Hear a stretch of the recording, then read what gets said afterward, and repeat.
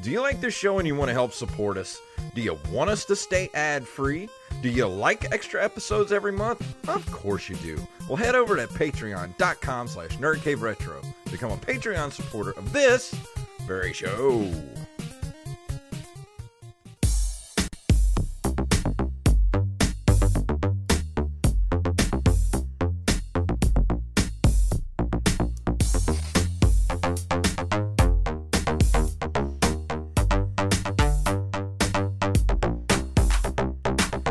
Happy New Year, programs. It is I, Jay Funktastic, Jason Robbins, and I am here with Mr. Wally Phelps. Hello. Hello. That's all you got? That's all you got for him in this new year? I'm sorry. Well, hello there. And like we said before, actually, before I start, Derek Diamond, your usual co-host, is not here this evening. He won't be here for the next couple of weeks because he had some personal things come up in his life and asked me if he could take a couple of weeks off and get some stuff, taken care of in his personal life. So I, of course, asked our best good friend, Mr. Wally Phelps, if he could fill in for Mr. Derek Diamond while he's away. And Wally said no. And yeah, he said no. So he's not here. Wally's not here. And like we said, before the year ended, we had some new stuff we were working on for the new year. And one of the things we're going to do every month, once a month, we're going to do a community spotlight where we talk to a member of our Patreon community and community at large here for the Nerd Cave Retro. And for the very first one, who else other than the person who's been here for some reason likes me and Wally. He's been here since the Pop Culture Palette days, and he still follows us, so apparently we're doing something right. He's our community manager. If you would like to join our Discord community, it's at Bethany_Fox1 on Twitter. Bethany Fox, how are you doing? I'm doing pretty well. Joining us from the other side of the world, you're actually in a safe place right now because America today is burning to the ground. So you get to watch us from a safe distance and see the far away in the down under. So how are things going in the down under these days? As good as they could, I suppose. We've had a few hotspots flare up in the state that I'm living in. Other than that, still on restrictions. They just brought in mandatory mask wearing as of Monday. So what else can you do? Yeah, pretty much the same here. Well, I mean, the hot spots are spots at this point. Yeah, they're big spots. So right. Tell us about you. You're our community manager over on the Discord, and we have a thriving Discord community. Tell us about you. Like, tell us things that we should know about you. Well, I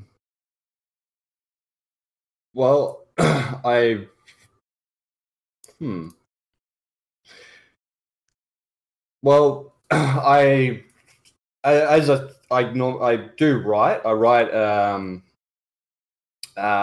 write a couple of short stories here and there. I have a major one that I'm working on at the moment, which has been going on for a couple of years. I've got some 40K custom lore that I'm working on.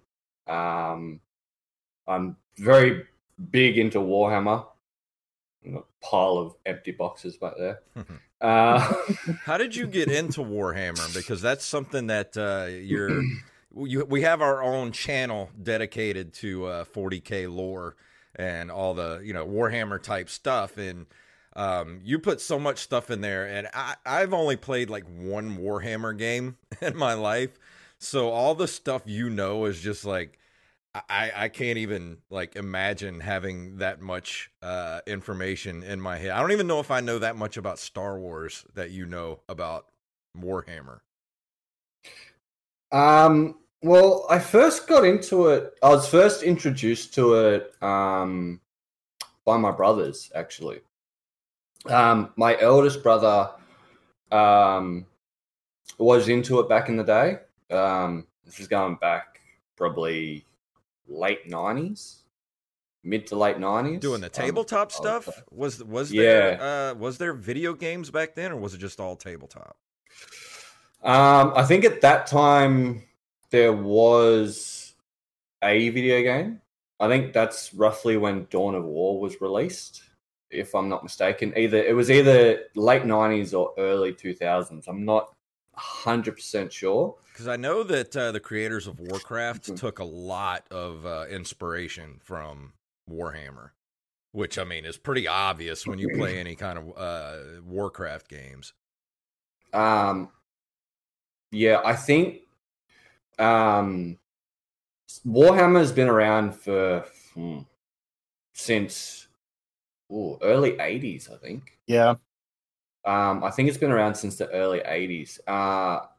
It started out as a tabletop, and it's still going as a tabletop. It's fairly popular. There's tons and tons of lore around all of it, but the one thing that really got me really into it, I was first properly introduced to it through Dawn of War. It was Dawn of War, Dark Crusade, I believe it was. That's the first game that I started playing and started getting into a very little bit of the lore. And then I did more and more of my own research, and it's the actual lore behind all of it is extremely fascinating. Yeah. Well, that was the one thing I really liked about the game that I played was, I don't know if you got, did you ever play Space Marine, Wally, for the Xbox 360? No, but I know what you're talking about. That was a really fun game because the aesthetic of the game, it's that far-flung future where, humans against like orcs from another planet, and all the humans are like super religious, and it's all about like paladins and all that kind of stuff. So it's a really cool thing. I never went any further than Space Marine. I never got to play any of the sort of the real-time strategy games or anything like that. Well, I tried to get you into tabletop gaming, for Christ's sake. I know. The problem with tabletop gaming is it takes so much time. Well, and I think that's really what it was, because you showed up, because I brought you in to observe us playing D&D, and you showed up at the worst possible moment, because we were shopping. We were trying to get prepared for our travels, and you maybe an hour into us buying, finding out whether or not this place had charcoal. Yeah. You were like, you know what? I'm good. I'll see y'all later. I played a lot of Champions when I was younger. I never really played D&D. I played a lot of Champions when I was younger. That was really the only kind of it wasn't so much tabletop, it was more just kind of pen and paper, type of thing. Wasn't so much tabletop. That is an RPG. So D&D falls also in the category of RPG as well. But with 40K, with Warhammer and Warhammer Age of Sigmar, which is back in the day, it used to be called Fantasy, Warhammer Fantasy. Those games generally are quicker. Mm-hmm. D&D can take days, months, years. Yeah, sometimes. Ours is on 3 years now. Yeah. Whereas Warhammer can take an hour to a day. See, it depends on it depends on how big the scale is. So a 1,500 point, 1,500 point army, a 1,500 point match would generally take about 2-3 hours, depending on what game you're playing. That you can do smaller games. You can do a 500 point army game, which is going to be a lot quicker. It all depends. Right, and each unit has a certain number of points that you assign to that's assigned to it, right? And that's how it's yeah. So it's the only thing that I played that was similar to that was Hero Clicks, which had a similar point value system, and matches did take like 2-3 hours. Yeah, I remember when you and everybody were into the Hero Clicks at one time, and you guys were going crazy over buying all these Hero Clicks, and I just... It wasn't me. James was buying them because he wanted to... He was buying the ones that would kick my ass, so yeah. I don't have the extra money to just spend, Neither did I, so James kicked my ass. And hey, the models in general just look cool. Oh, right. That's one of the new Space Marine units. Oh, see, uses grav technology, but they only just recently brought them in. The only Hero Click I have, I don't know if you guys remember City of Villains for the PC. I still have my box, and I've got one of the Hero Clicks still in the bag. That's pretty cool, actually. That looks cool. I've got a whole thing full of them over in the corner of my room right now. Along with I'm not going to bring them over here, but the thing is with 40K is that I know a lot of my friends actually are into it, and LB does a lot of customizations and things like that on the figures. A lot of customization. My friend Mark that plays D&D with me brings Warhammer figures, like mech type things, and he's got them painted to look like they've got graffiti on it and stuff like that. And I don't know how he does it, but it looks amazing when he's done with them. That's our mutual friend LB. That's pretty much all he's done the entire quarantine is just painting Warhammer figures, and I go over to his house occasionally, and like his garage is just this shrine to Warhammer 40K. Like he's just got, I probably took like 5 years off my life from the paint that's in there that he uses to paint them with. Most of the time, like just model painting in general, because Star Wars has a model range. It's got a tabletop game. I believe they've also got a space type game as well, which and you is can played combine on the two. Yeah, I've seen it. Yeah, I've seen models for Star Wars. I've never looked into it because it doesn't particularly interest me too much. But when it comes to painting models, you can stick to your general, like, what's on the box type paint scheme, or you can just go balls to the wall and just do your own thing. Like, I've got a couple of models over to my right, which they're too far away to grab, but I've just done all custom stuff. Like even this is not even painted in the right colors. Nice. That's cool. They're just like custom, or just colors that I want to paint it in. And a lot of places are like that. And 40K allows you to have that freedom. And even there's another one, because there's quite a few tabletop games. I can't think of what they are. But in general, like you buy the models, you put them together, and then you paint them. For a lot of people, it's very, very therapeutic. Oh, I'm sure. Yeah. It sounds like something I could really get into because I, with adult attention deficit disorder, I get really hyper focused on the things that I enjoy.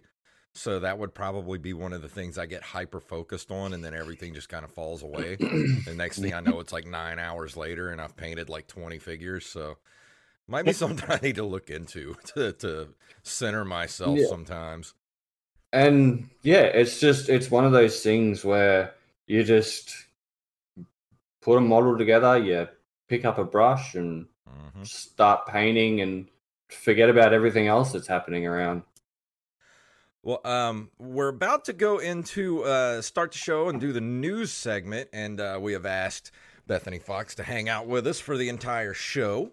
And so thank you for coming on and telling us about you, telling us a little bit about you. If you'd like to join our Discord server, he will remind me to put the link out there. You tweeted it out earlier. Just quickly, I'll probably say it at the end of the show as well. If you are watching in Twitch, you can go straight over to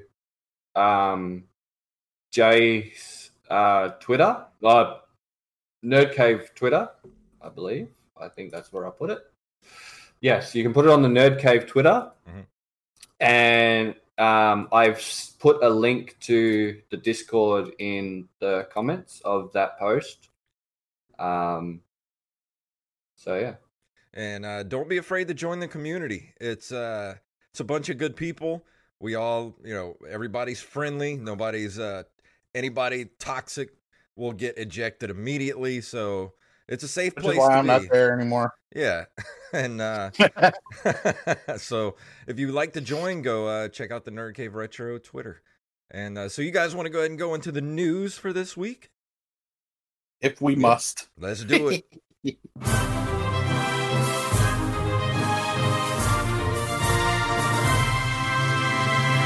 This first story is an email from one of our regular listeners. I am the Rampage. This is from the motherofallnerds.com. Gerard Butler has been chosen to play Kratos in Sony's God of War movie. Sony Pictures remains focused on the adaptations of some of the most popular video game franchises. What the hell is a franchise? A franchise and a franchise that are exclusive to PlayStation following the successful completion of shootings for the Uncharted film starring Tom Holland, which is currently in post-production. Sony will focus on God of War, which is expected to begin filming next spring, ahead of the planned release by Sony in 2022. The casting process is already paying off, as confirmed by The Hollywood Reporter. Gerard Butler, I cannot talk tonight. Gerard Butler has been chosen by Sony to play Kratos, the Ghost of Sparta, in the film adaptation of the video game franchise. What do you guys think of Gerard Butler playing Kratos? I mean, if we get another 300, Leonidas type type of thing out of him. Okay, firstly, I had no idea they were making a God of War movie. Right. So while he's making a nasty face like he just smelled a huge fart, so what is that face about? I just think it's so on the nose is all. I don't know. I'll be honest. I can't really think of it. I can't picture him. I can't.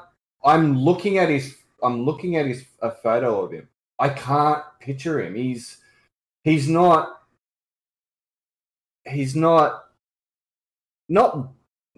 wouldn't say not buff enough, but he doesn't have.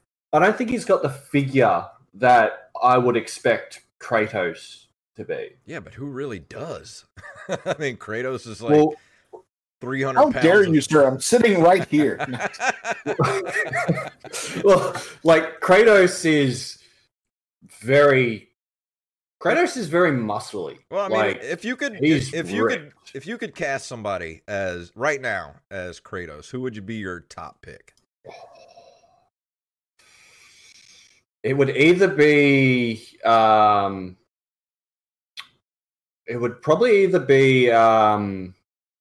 Vin Diesel, I reckon, or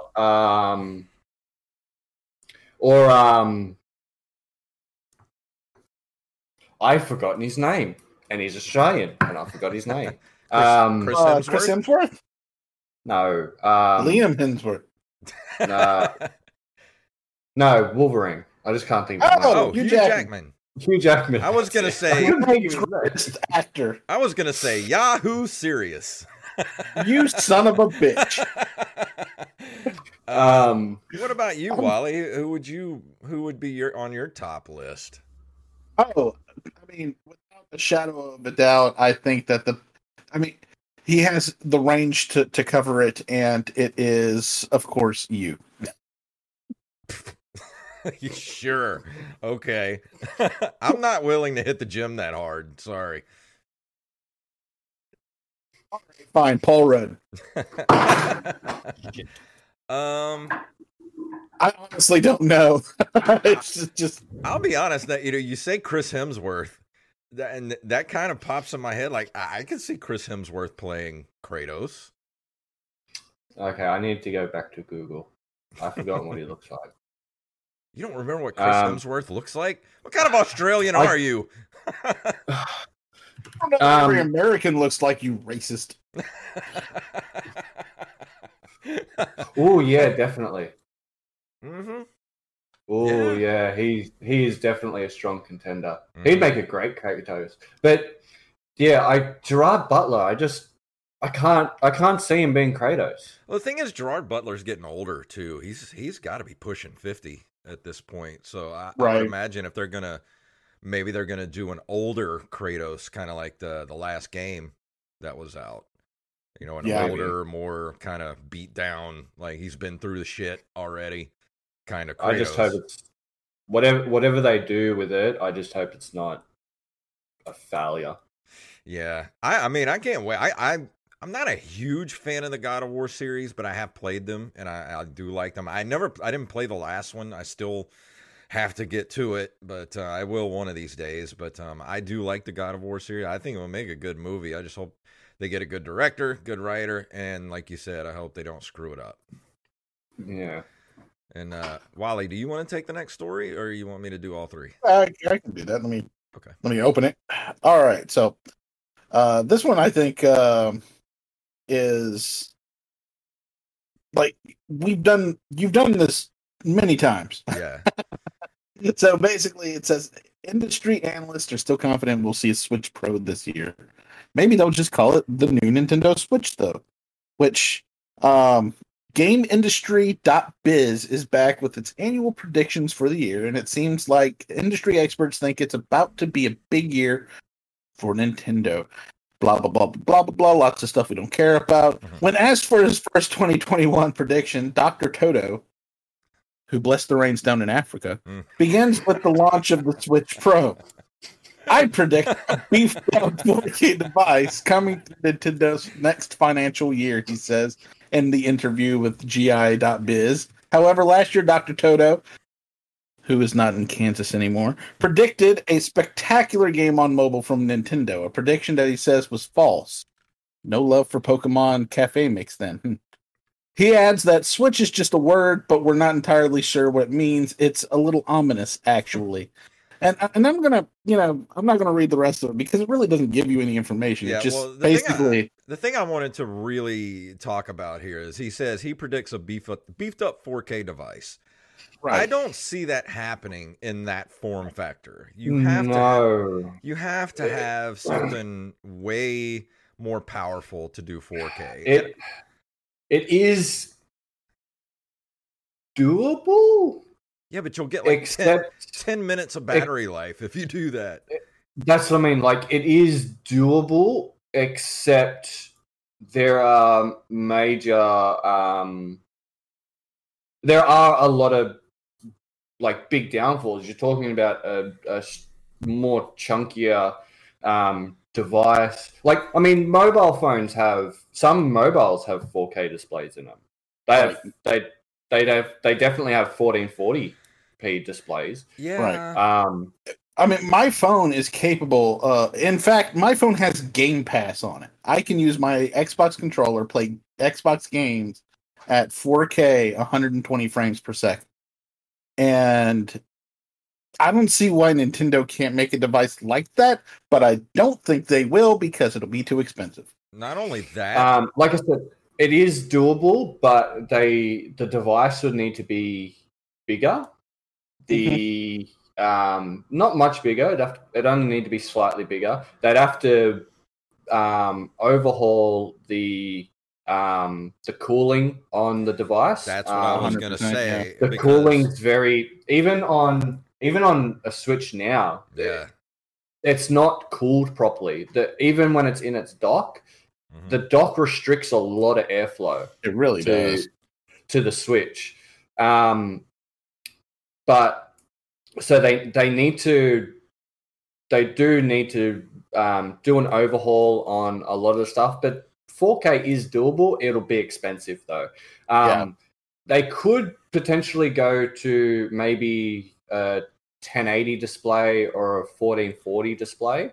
I think that would be top. Honestly, 1440 would probably be as high as they would go because, like you said, the Switch already gets hot in my hands, and it's only doing 720. If you're doing 4K, I mean, you got to have a better cooling system. It's gonna have to be beefier, and it's better gonna get, processor. Yeah, it's gonna get no battery life whatsoever. The only thing I can think of is that if it might be possible. If they did a console where the handheld portion of it doesn't have all of the capabilities as the dock version, so the dock itself, the system is scalable. Where when you pull it out of the thing, you can play the game. Because it just honestly, won't be. There's no reason to have it in 4K, in portable mode because 1080p would be perfect. I mean, even at 720, things look. You're not going to tell that much of a difference. See, 1080, but I'm, yeah, unfortunately I do as well. But yeah, it's really if I'm on my computer, I'm staring at two 4K monitors. So right, whenever I'm on my PlayStation 5, I'm looking at a 4K monitor. I'm just talking about in pure handheld mode, not like if it only like say I could see it like you said if it does 1080p in handheld mode, which is more than enough that you need, but then you dock it and then it can go to 4K. That right, that's what I'm saying. Yeah, that would make more sense. But the thing is, right? They could bump the display on the Switch to be 1080. That would actually be really nice. Again, the Switch would have to be slightly thicker, not much thicker to compensate for extra battery, bigger cooling, better processors. But at the same time, if they could somehow do some sort of link, how like laptops have lightning connectors? Yeah. Wally, I think depending on how new yours is, yours might have one. I know all Macs have them. I do have one, yeah. Yeah, so with the lightning connectors, you can get this box. You can get this enclosure. It's about yay long by about yay high. And you put an external graphics card in it, like a proper desktop graphics card in it, and it connects to your laptop via a lightning cable. So, and then they could do something similar to that, whereas they have more power in the dock to push those extra frames, but they don't need to go 4K for the Switch. Like most of their games are 1080. 90% of the games on there are 1080. So it would be pointless to push the resolution that far. Yeah, unless they plan on putting games like some of the AAA titles that are on Sony and 360 on the Switch. Like say the new Doom game or something. And have it run at 4K. New Doom game is on the Switch, and it's awful. That's what I'm saying. And it can only do 720. I mean, that would be the type of thing you would put on the Switch to do 4K. I got you. Right. And, and the reason why I was thinking, a scalable type system is because of the fact that Microsoft has a scalable system. There's the Xbox Series S and X, and they play the same games, just one doesn't look as good as the other. Yeah. So it's interesting idea for a pro version of the Switch, but I don't know. Nintendo doesn't seem to me like the type of company that would do that for a console.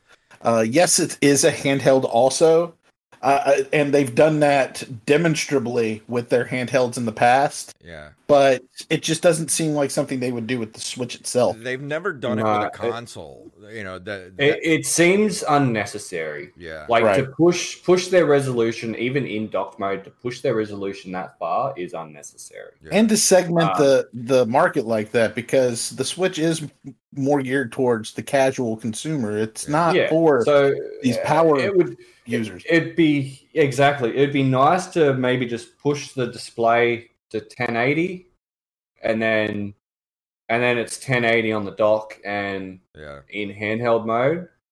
That would be perfectly fine. HD looks regular HD does look good as long as it's not 720. Imagine how good Breath of the Wild looks in just 720. Imagine just bumping that up to 1080. Would look incredible.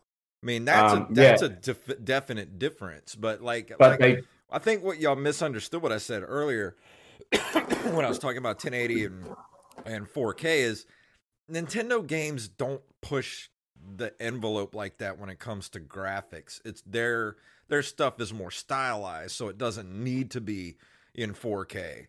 So, but what we're trying to say is that outside of that, we're talking about third parties for the most part. Yeah, because there's a lot of indie and a lot of AAA titles on the Switch now. Yeah, right.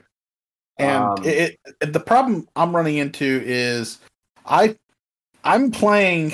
I haven't touched my Switch since November, and because I've been playing my PlayStation this whole time. Shame. And it's because it just the Switch looks horrible compared to what I'm doing. What I'm pulling on the PlayStation. A lot of people are probably going to get pissed with this comment, but there are a few categories people fall in, and you've got your graphic snobs, which is pretty much what Wally just unfortunately described. Well, no, I'm not even just talking about no. But that's what you just described. You won't touch anything that doesn't look amazing.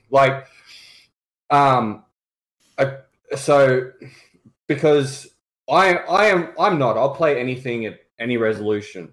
Right. I play old titles, new titles, but I have a preference. I stopped playing my Switch about half an hour ago to come and do this. I go through phases, and looking at 4K is great and very pretty, but you can't just because a system. This is the other thing that I sort of kind of live by, but you can't just disregard a game because its graphics aren't good enough or look nice enough. Because look, some games you look at and they look terrible, but they're absolutely amazing. Yeah. That's why I love the Switch so much, because I'll play whatever. It doesn't matter if it's on the PlayStation 4 or the Switch or on computer. It doesn't matter because graphics don't really mean that much to me. I'm looking for whatever is going to give me the most fun experience. Right. And right now, most of that, 90% of that, is on the Switch. And that's what I'm trying to. I didn't convey it as well. It seems that I needed to. It's not so much the way the games play or anything like that. I mean, the way they look anyway.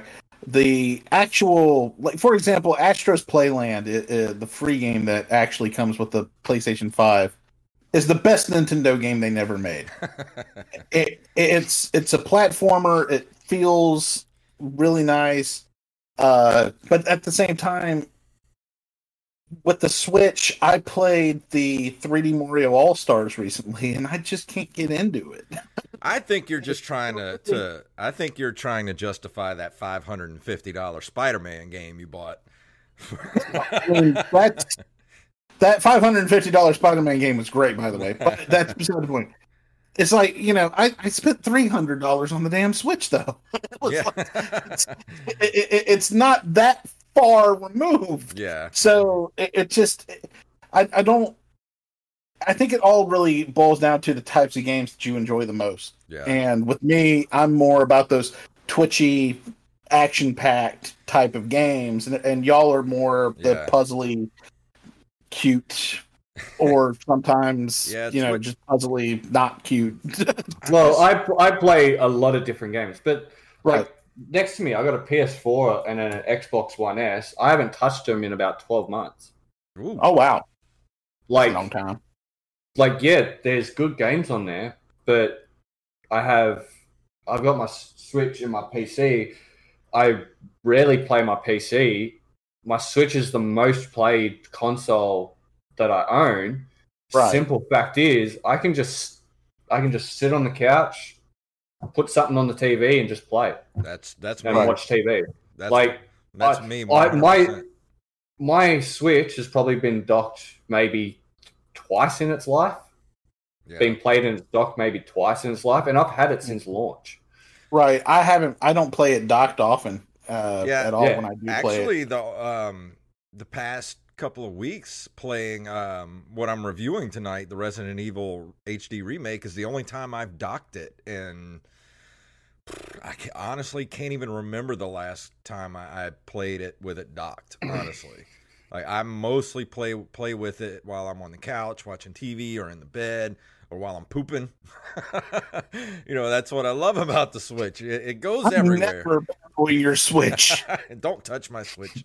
You get the poo on you. But let's go to the last story. This is at bleedingcool.com. Toshihiro Nagoshi would be interested to work on F-Zero again. And me and Derek talked about this last week. And me and Bethany talked about this the other night, too. Right.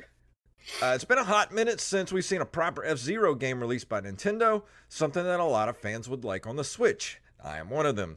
Last one we saw was for the series was back in 2003 and 2004, with the most popular being F-Zero GX for the GameCube. 17 years since, the only time we've had anything related is when you pick up Smash Brothers to see Captain Falcon. In an interview with Red Bull France, Toshihiro Nagoshi was chatting about the latest Yakuza title, which I actually want to play that, when the subject of F-Zero came up. They asked him, you were a producer on F-Zero GX, which to this day is still considered a classic and arguably one of the best racing games ever. Would you be willing to work on F-Zero again if Nintendo asked? Excuse me. He said, putting aside the possibility of this happening, I have to admit that I have a lot of affection for F-Zero GX. If the opportunity presented itself, I wouldn't be against it, and in this case, I would like to make a game with challenge. I'm assuming that if Nintendo just wants a fun and accessible racing game, they already have Mario Kart for that.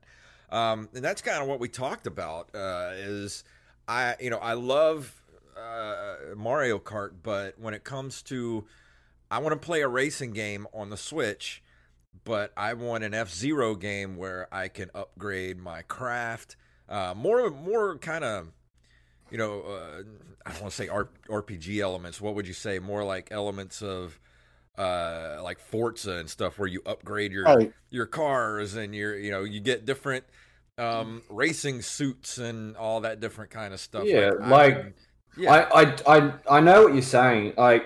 We had a discussion about F-Zero like games. Mm-hmm. I didn't actually think that maybe there could possibly be another one in the works, but I love F-Zero. I've played all of them. Mm-hmm. I've played all of them on console, and it's one of my most favorite series. And Mario Kart's great, but at the same time, it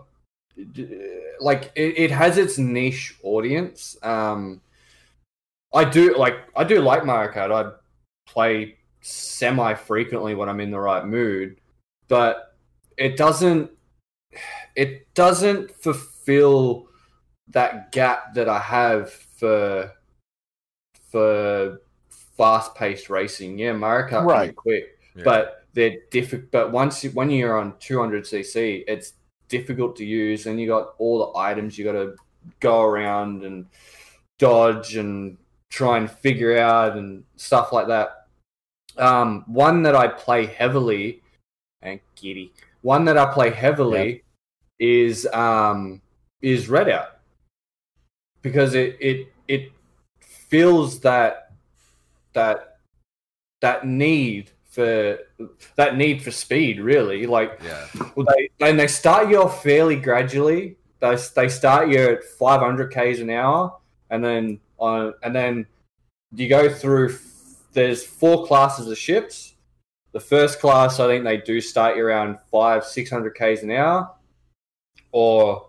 and then convert it to miles. It's got both, but I play in metric because I'm normal. Because you're smart. The right way. Yeah, the right way.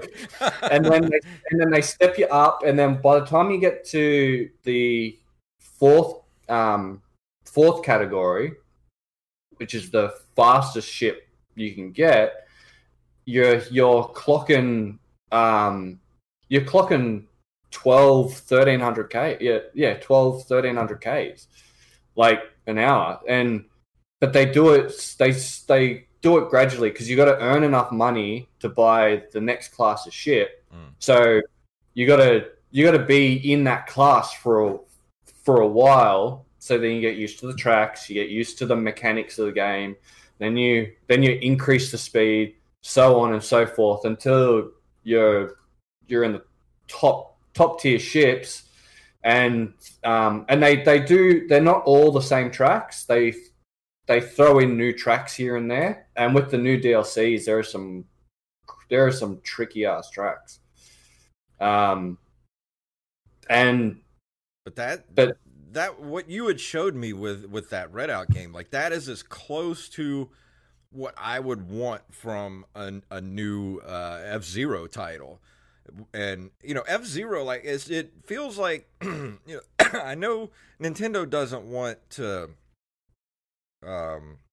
what's the word? Give us what we want.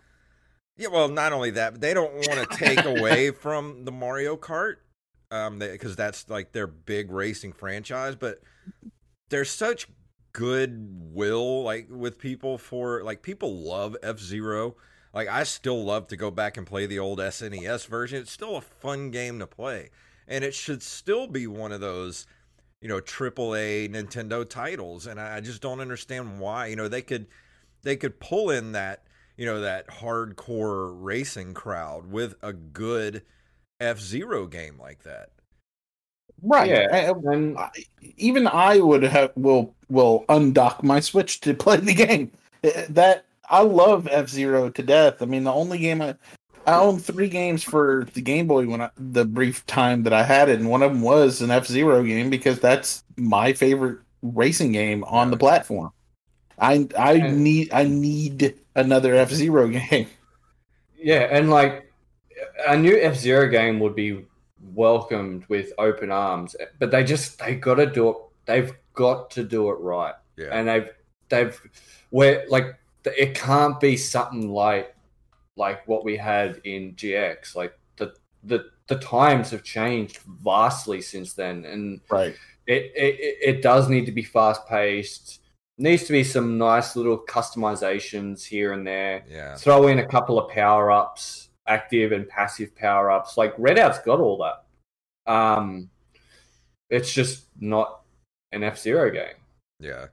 But it's got everything that a new F-Zero would need. And the thing with Redout is it's basically a tribute to Pod Racer, Wipeout, F-Zero. I think there was one more, and I can't remember what it is. But it's a tribute to those games, and it's like all those games combined into one fantastic game. Like Ridge Racer, like Ridge Racer was a great game. The thing that gets me about some of these that are trying to do what F-Zero did was the tracks aren't great in most of them. And really, that's what the secret sauce is. Yeah. Give us a track that's fun, gives us that sense of speed, Mm-hmm. that challenge, where if And we learn the track, we can be a part of it. Yeah, that's what I mean.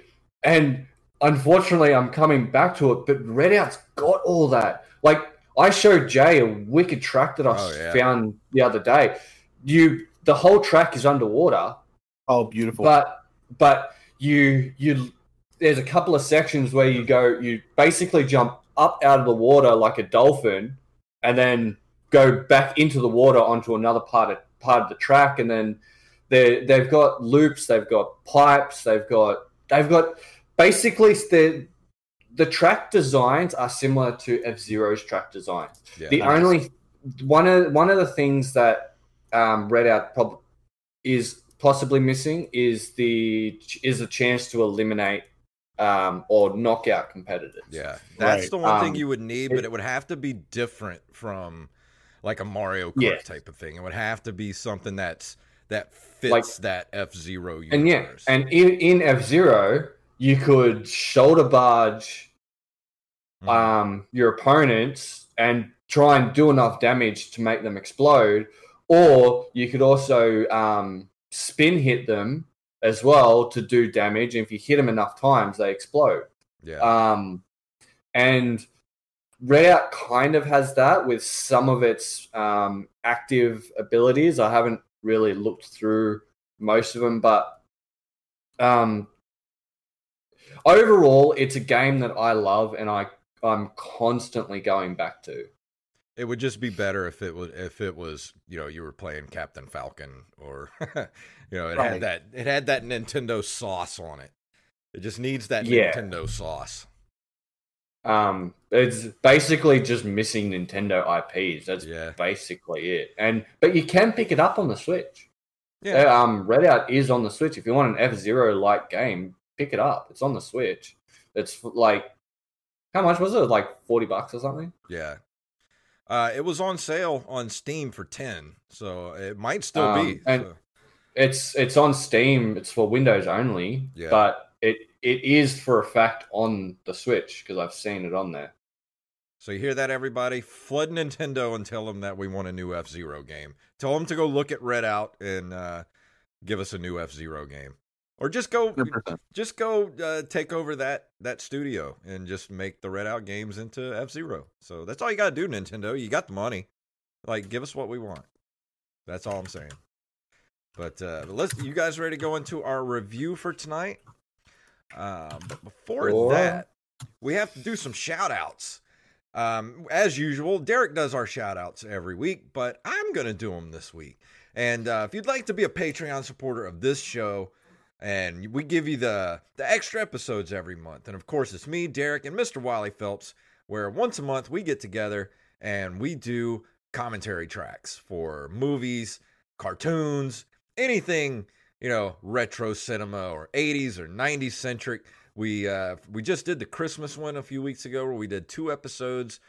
We did the Christmas Real Ghostbusters episode, and we also did a Batman animated series Christmas episode. So if you want to go check that out, go over to our Patreon at patreon.com/nerdcaveretro. Some of our Patreons include RMS Jackson, AxeBlade07, of course Daniel Salmon, John Jekyll, a.k.a. Mixmaster, Carlos Longoria, Staff Sergeant Sketch, Randy Bailey, Tyler Watson, and our newest Patreon supporters, Justin Olson and Brandon Rutledge, who, if you listen to the Derek Diamond Experience, he was on our panel last year for Pensacon, the Defending Bad Movies 2. What did we call it? Electric Boogaloo, or what did we call it? I mean, that has to be what we called it. Yeah, I think so. So go on over to patreon.com, support us, and keep us above the $50 level every single month. And tonight, we're going to be talking about... Ooh, spooky!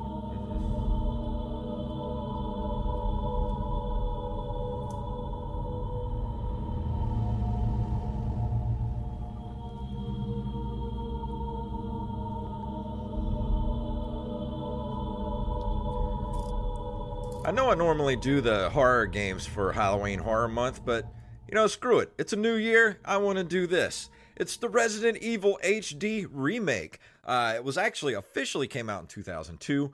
Resident Evil is a survival horror video game developed by Capcom Production Studio 4 and published by Capcom. It was released for the GameCube video game console in 2002. It is a remake of the 1996 PlayStation game Resident Evil, the first installment in the Resident Evil video game series. You don't say.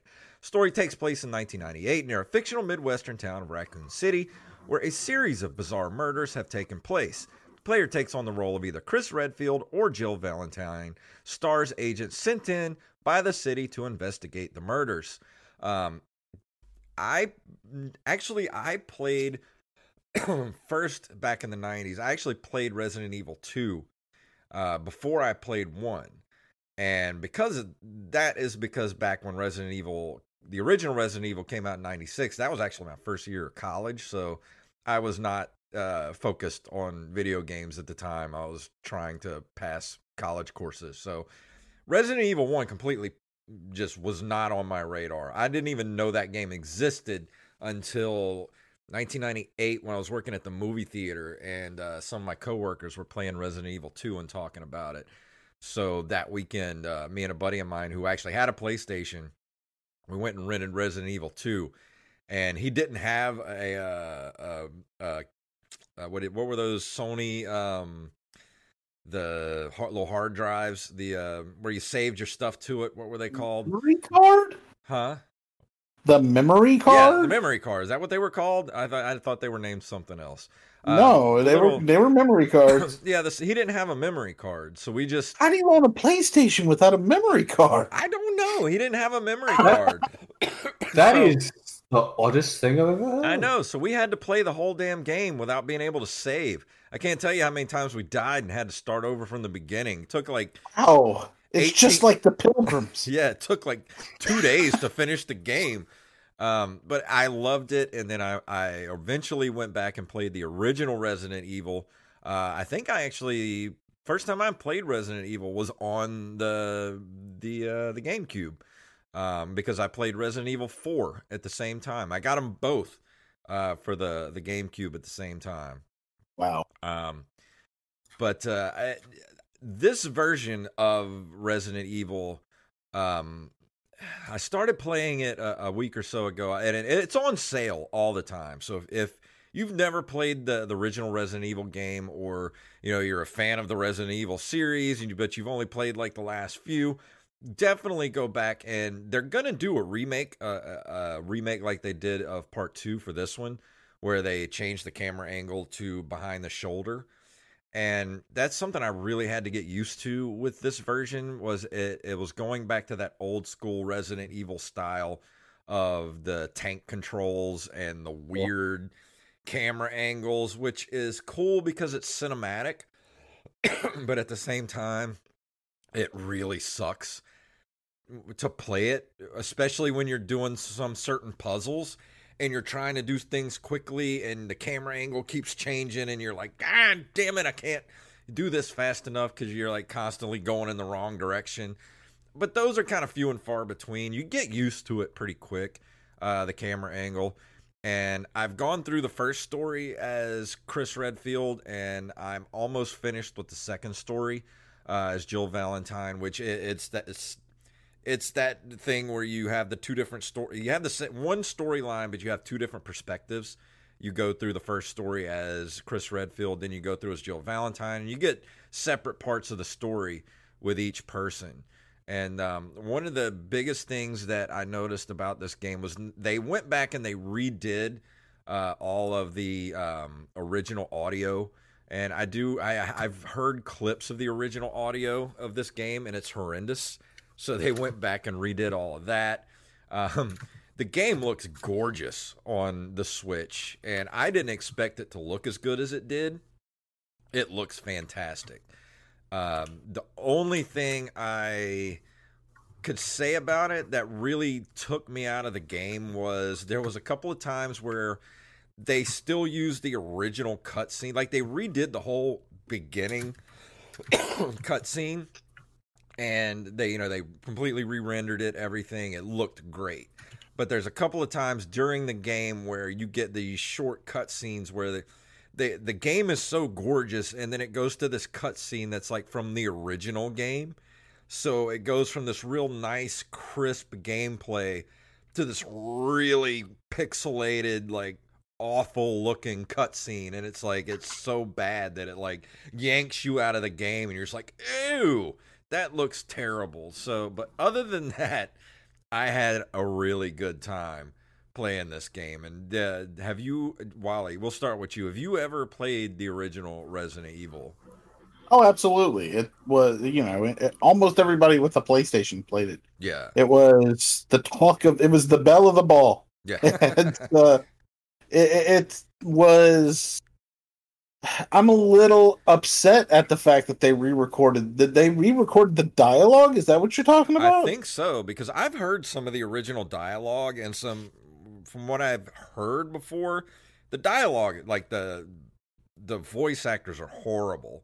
And I didn't really notice any horrible voice acting while playing this version. So, and I remember reading, I think they did redo the, let's see, original developers. Let's see, blah, blah, blah. Developers added new areas for players to explore, changed most of the puzzle designs. Let's see. Cut from the original game. Let's see. No, I don't see anything. Oh, yeah, they hired new voice actors and rewrote the game script to make the plot more convincing. For Christ's sake. The game was developed over the course of 1 year and 2 months. Final development was very intense, blah, blah, blah. It was released March 2002 in Japan and April 2002 in North America. So, yes, they went back and redid all the voice stuff. I mean, I understand because it was hot garbage, but it was classic hot garbage. Yeah. So I don't like this whole idea. So what about you, Bethany? Did you ever play the original? Because this is the granddaddy of survival horror. Is this game? This is where it all started, right here. Even though, just as a side note, this game was not really a remake, but it was kind of a spiritual successor to a game that Capcom did in Japan for the NES that never came out in America, called Sweet Home. And there's a lot of stuff in Sweet Home that is in the Resident Evil series, like the Umbrella Corporation, all that kind of stuff. It's sort of this same. It deals with zombies and all that kind of stuff. I do have a ROM of it. I tried to play it, but I need to download a ROM that has it in English because it's really hard to play if you don't know Japanese. And I'm too old to learn a new language, so I'm going to have to find just a new ROM of it. But back to Bethany. Have you ever played the original Resident Evil game? No, I haven't. No, I never owned PlayStation growing up. So I never played Resident Evil. I know of it. I know about it. I think I might have played some modern day renditions of it, but I've never actually played the original. And at the same time, like, it is actually a very good game, and it would have kicked off, as you said, the survival horror genre. Like, to my knowledge, I know survival horror was around because there was some PC games that were already doing it, but I suppose this was more, and correct me if I'm wrong, but I suppose this was more the game that brought it to console and more modern, not modern, but more people, because it was on console. So, but I've played bits of it, like bits of modern day renditions of it, newer games of it, but never the original. Yeah. Well, it kind of changed around Resident Evil 4. It became kind of less about zombies and more I see. I played 5. Do you remember much of the story there, Wally, from like 5 and 6? I played them, but I don't remember No. much from them. Like 4 I was didn't have a console that would play them. So yeah. at the time that they were Well, contemporaneous. I played 5 and 6 on the 360, and I don't think I ever finished 6. But yeah, they became less about zombies and more kind of actiony, kind of, and just straight up just action games. Right. I like going back to the original game of this, where there's something about these early Resident Evil games that just suck you in and make you feel like you're alone in this mansion. And they were very smart about it because not only is it the music and the sound effects and just they made it feel bigger than it was, because there is so much backtracking in the game, but because of those weird camera angles, it's really hard to orient yourself to where you kind of know where you are, if you know what I'm saying. And it makes jump scares a lot easier because you can't peer around corners. You do have to do a lot of backtracking, but I found myself having to look at the map a lot, because I would go to the same places 20 times and still not know how to get where I'm going, because those camera angles are so crazy that keep changing around. So that was kind of one of the smart things they did. And for this HD version, they actually have versions for the PlayStation 4 and the Xbox One that are 5.1 surround with 1080p and widescreen aspect ratio of 16:9. The original pre-rendered backgrounds have 4:3 format. The developers decided against re-rendering them in 16:9 because it would allow players to see more of the environment than intended, reducing the sense of immersion and danger. So I guess they left the original cut scenes in those too, but that's pretty much what this version is too, because it was released for the Nintendo Switch May 21st, 2019, along with Resident Evil 4 and Resident Evil 0. I paid $12 for this. It was worth every penny. It's usually about $20, $19.99, I think. But if you are interested in getting it, I would say it's worth the $20. But I would just put it on my wish list, because it literally goes on sale like every 3 months and goes down to about $12. So if you're willing to wait, I would just wait. Or sometimes they come out with bundles too, like they'll put in Resident Evil 0 with it, or what they'll have, like, the Capcom Resident Evil bundles. But yeah, there's not much bad I can say about the game, other than it does take a while to get used to those crazy weird camera angles. And I thought at first it would bother me going back into it and playing it that way, especially after playing the Resident Evil 2 remake, and how much I loved the fact that they just moved the camera behind the shoulder. Made the game just, because it's no, like Resident Evil 2 is still my favorite game of all time. I had that game on the Nintendo 64 and just played it over and over and over again. And then the remake was so good. So that's why I can't wait until they do a complete remake of this game with the behind the shoulder thing. I'll play it any way they want to give it to me, because I'm in love with the Resident Evil series, especially these early games, because I love the puzzle aspects of it. I love, even though it's kind of aggravating sometimes, it adds to it the fact that you don't have much inventory space, so you got to make decisions about, okay, am I going to take this with me, and what am I going to put in the, you come across those chests where you can store stuff, and you're like, okay, well, do I take this with me, or do I want to take extra first aid spray with me, because I don't know what the hell I'm going to run into in this next spot that I go to. So it created that tension with everything that the game did. And I know some of it, people don't like the inventory and like management and all that kind of stuff, but honestly, that's what makes the game for me, is that uncomfortability that the game makes, because that all that, you know, kind of uncomfortableness just immerses you in that environment even more. Right.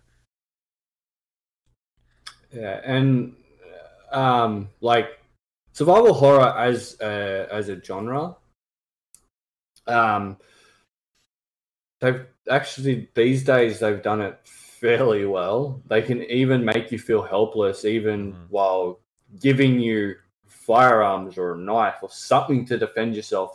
They still manage to make you feel helpless. Well, there are certain games that I actually have on Steam, and I don't remember what they're called, but you're like a investigator, and you go into a Evil Within. Is it Evil Within or something? And you don't even have a weapon. The only thing you can do is run. So like if something's coming after you, you just run. That's all you can do. And like I like games like that. I like the, you know, survival horror type games. But back on point with Resident Evil, I think they probably could have made the background 16:9. I don't think it would have changed the immersion too much. Yeah. But I suppose they might have had to have zoomed the camera in a bit more.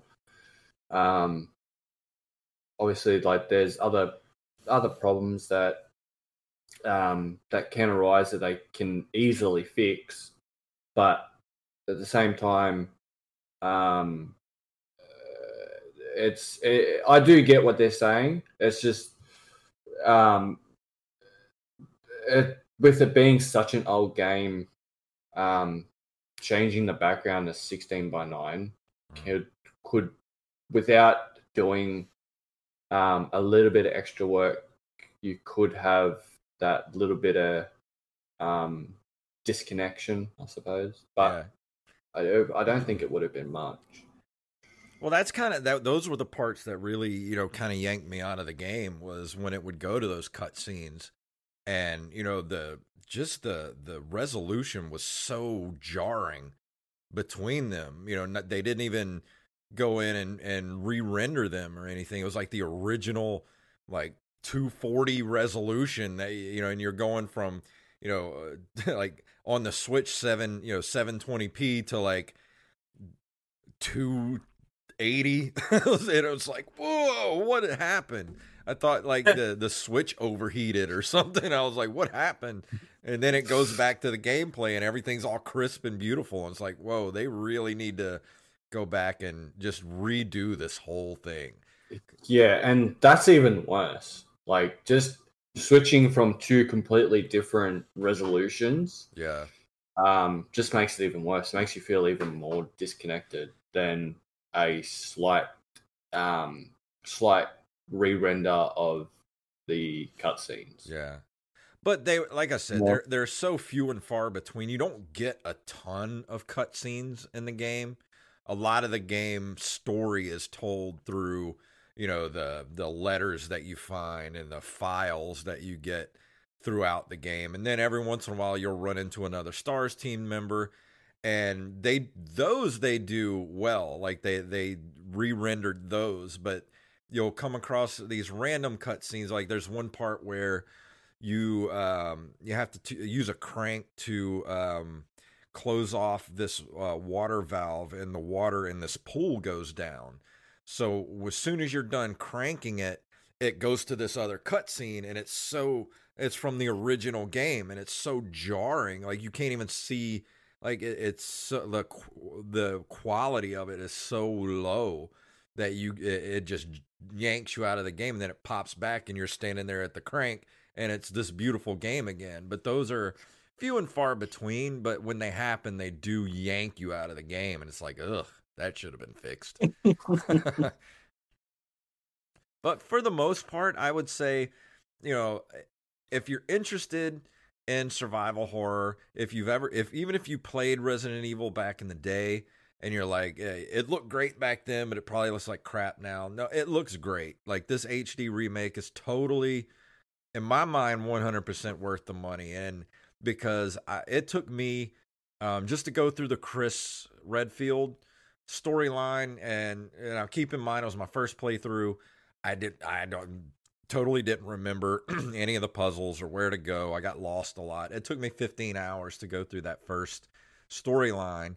I'm going through the second storyline now with Jill Valentine, and I'd say I'm going to finish it probably in the next couple of hours, and I would say I'll probably finish that in half the time.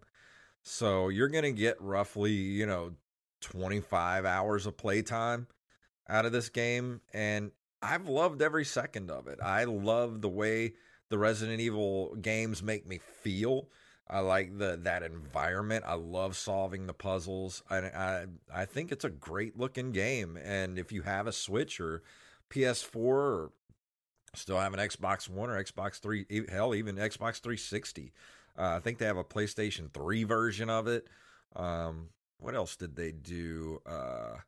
There's a Wii version of it. I mean, it's pretty much available everywhere to get this HD remake. So if you're interested in playing it, scares me.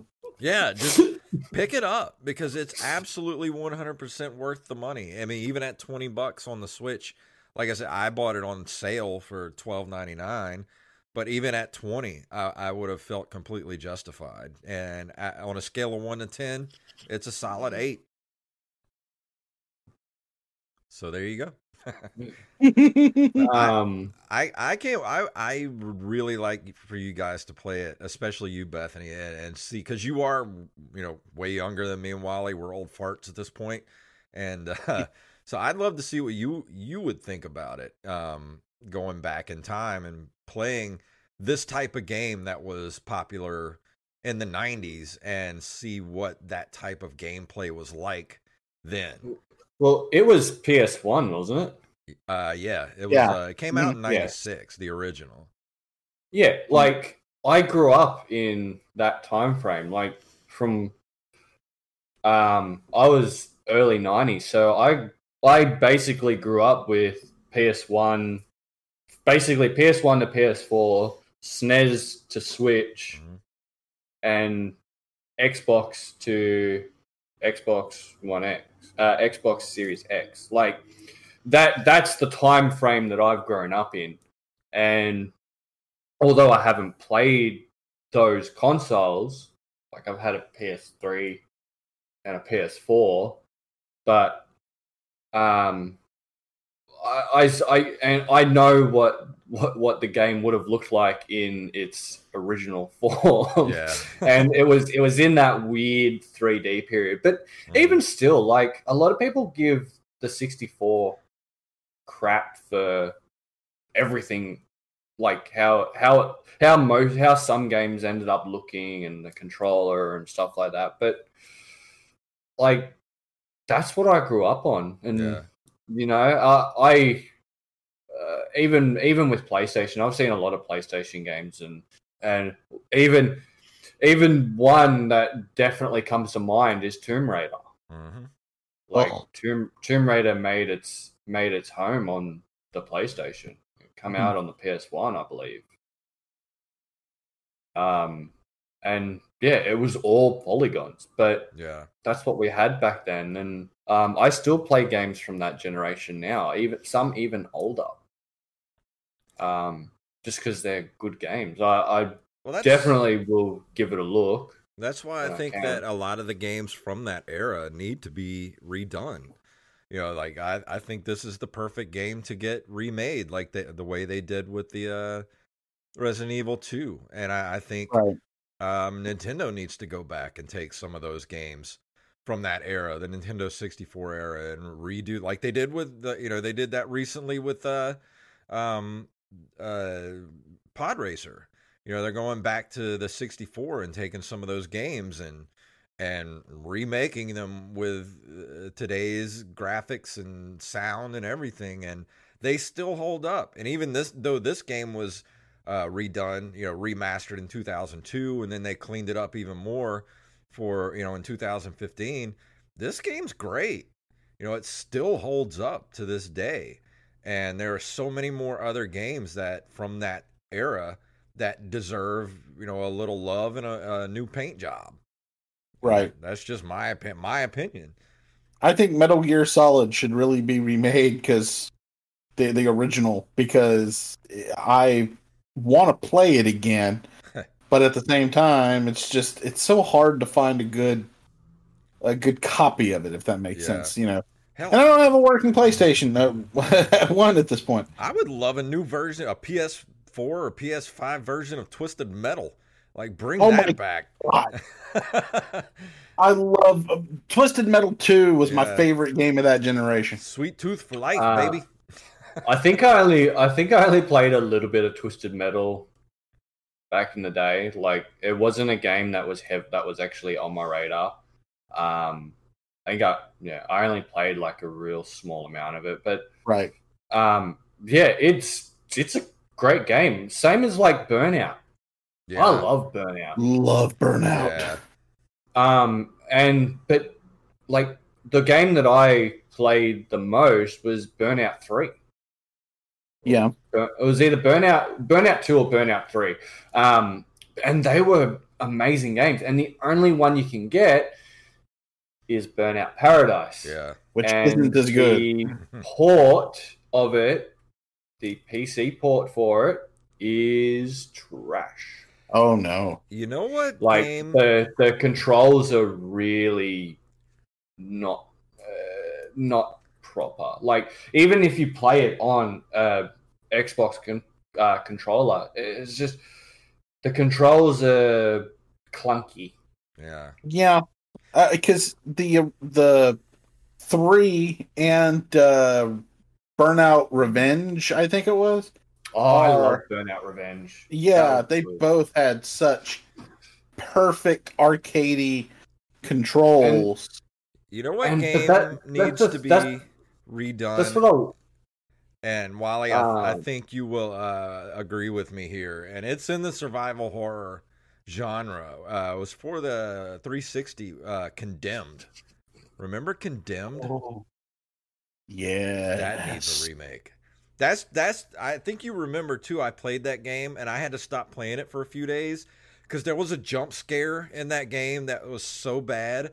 I actually threw my controller at the TV and I got so angry and upset. I turned my 360 off and I wouldn't go in my room for like a day. Which one was what jump scare? He had an adult cry. I was going down the stairs into like a sewer or underground work area, and usually you go into these lockers, and there would be like, I don't know, health packs or whatever. And there was a part where I saw a locker. I opened it up, and there was this zombie lady in there that just jumped out at me, and I just screamed and threw the controller at the TV. I'm done. I did the same thing. the thing with Condemned that made it so terrifying is the limited amount of weaponry that was available, because all of the guns were finite, and so were all of the bludgeoning weapons. Yeah, and you had to be like, okay. Well, it was so if I hit him twice, run over there and grab the gun, I'll be able to put off a shot before I can get over to the bat. He might drop his gun at that point. Yeah.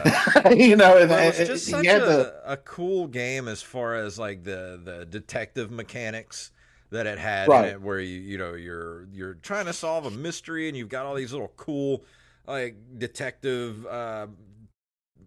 like machines, like little technology, whatever, like game you had stuff. to search the room, looking for like fingerprints and like DNA and like all that kind of different stuff, and just it, and then the atmosphere of that game, like when you're going in that abandoned shopping mall and there's like all the mannequins that would follow you. Like, and then you turn around and they're all like right there, and it's like, why are you trying to kill me? Man! And the ending is just so pants on head crazy. Yeah, that I couldn't believe that that's how they were going to wrap things up. That was one of the most unsung games of the Xbox 360. It was not a huge hit, but everybody that played it thought it was great. Like just one of those games, like must play games for the Xbox 360. Right. I didn't play it until almost at the end of the 360 run. And you had was, my copy of it because I got done with it. I was like, right. dude, you have to play this game. Right. It was great. I've never heard of it. Oh my gosh. So survival horror is a genre that I dabble in very, very rarely. I myself don't particularly like horror games, but I have a few on my list that I actually don't mind playing. Like Among the Sleep's actually a pretty decent horror game. If you want to feel any more helpless than you already do in a regular horror game, make your child a toddler that walks through a house that's haunted, holding a teddy bear. Like, survival horror is one of those genres that it can be done poorly and it can be done right. But when it's done right, it is one of the most amazing experiences. Like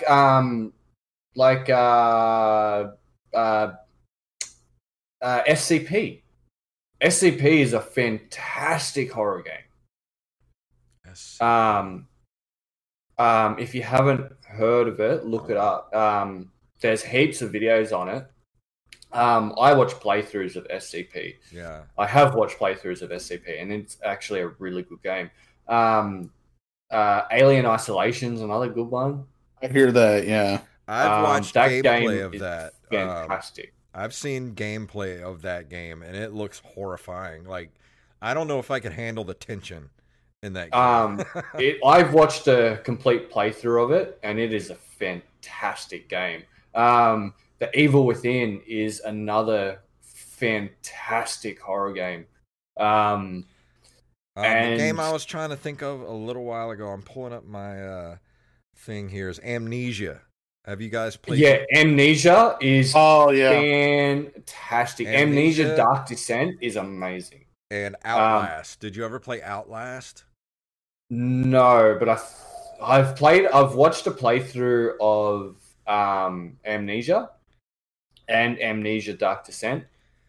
But not Outlast. But Outlast I know Outlast is good too. It's in that same kind of vein as Amnesia. I tried to play a game called Dead by Daylight, which is a multiplayer game where you are either a person who is being hunted by a serial killer, or you are the serial killer hunting down the people. And that game's amazing to watch. Amazing to play with friends, and when you get, it's actually really entertaining to watch when you're watching big YouTubers and stuff. It's a really decent game to watch. See, I tried to play it on Stadia, and there was no one to play it with. Yeah. Well, there's your problem. Well, all I gotta say is if you're listening to this and you have Xbox Game Pass, it's probably on there, Condemned, for the 360. If it is, I cannot recommend that game enough. Look it up real quick, Wally, and see if it's on there. But yeah, Bethany, if you get a chance to play Condemned, that's one of those games that will compel you to keep playing it, but at the same time, it's going to scare the absolute crap out of you, and you have to play it in the dark when you play it. Yeah, another game that I dabble in frequently is The Long Dark. It's such a good game. It's a actual survival horror. You're basically plane crashed or some sort of story like that. You're thrown in the woods and you got to survive for as many days as possible. I've heard of this. And at night, there's random animal encounters like wolves and bears, and there's even some in during the day. And what does make it hard is that you got to manage your food and drink resources and sleep, which within this game they're actually manageable. I know in some survival horror cases, the way that this is done, they drain stupidly quick and it becomes really unmanageable and more of a task. But with The Long Dark, I found everything's very manageable. It doesn't take you out too much, but you also got to fight the cold as well. I think I may have watched you or Rampage play this over Twitch. Probably would have been me. Yeah. I remember something. It sounds very, very familiar. It is a very good game to play. Were you able it doesn't look like it's on Game Pass. It is $20 though. That's not bad, actually. It may be available on good old games too. Maybe even Steam. I haven't looked it up.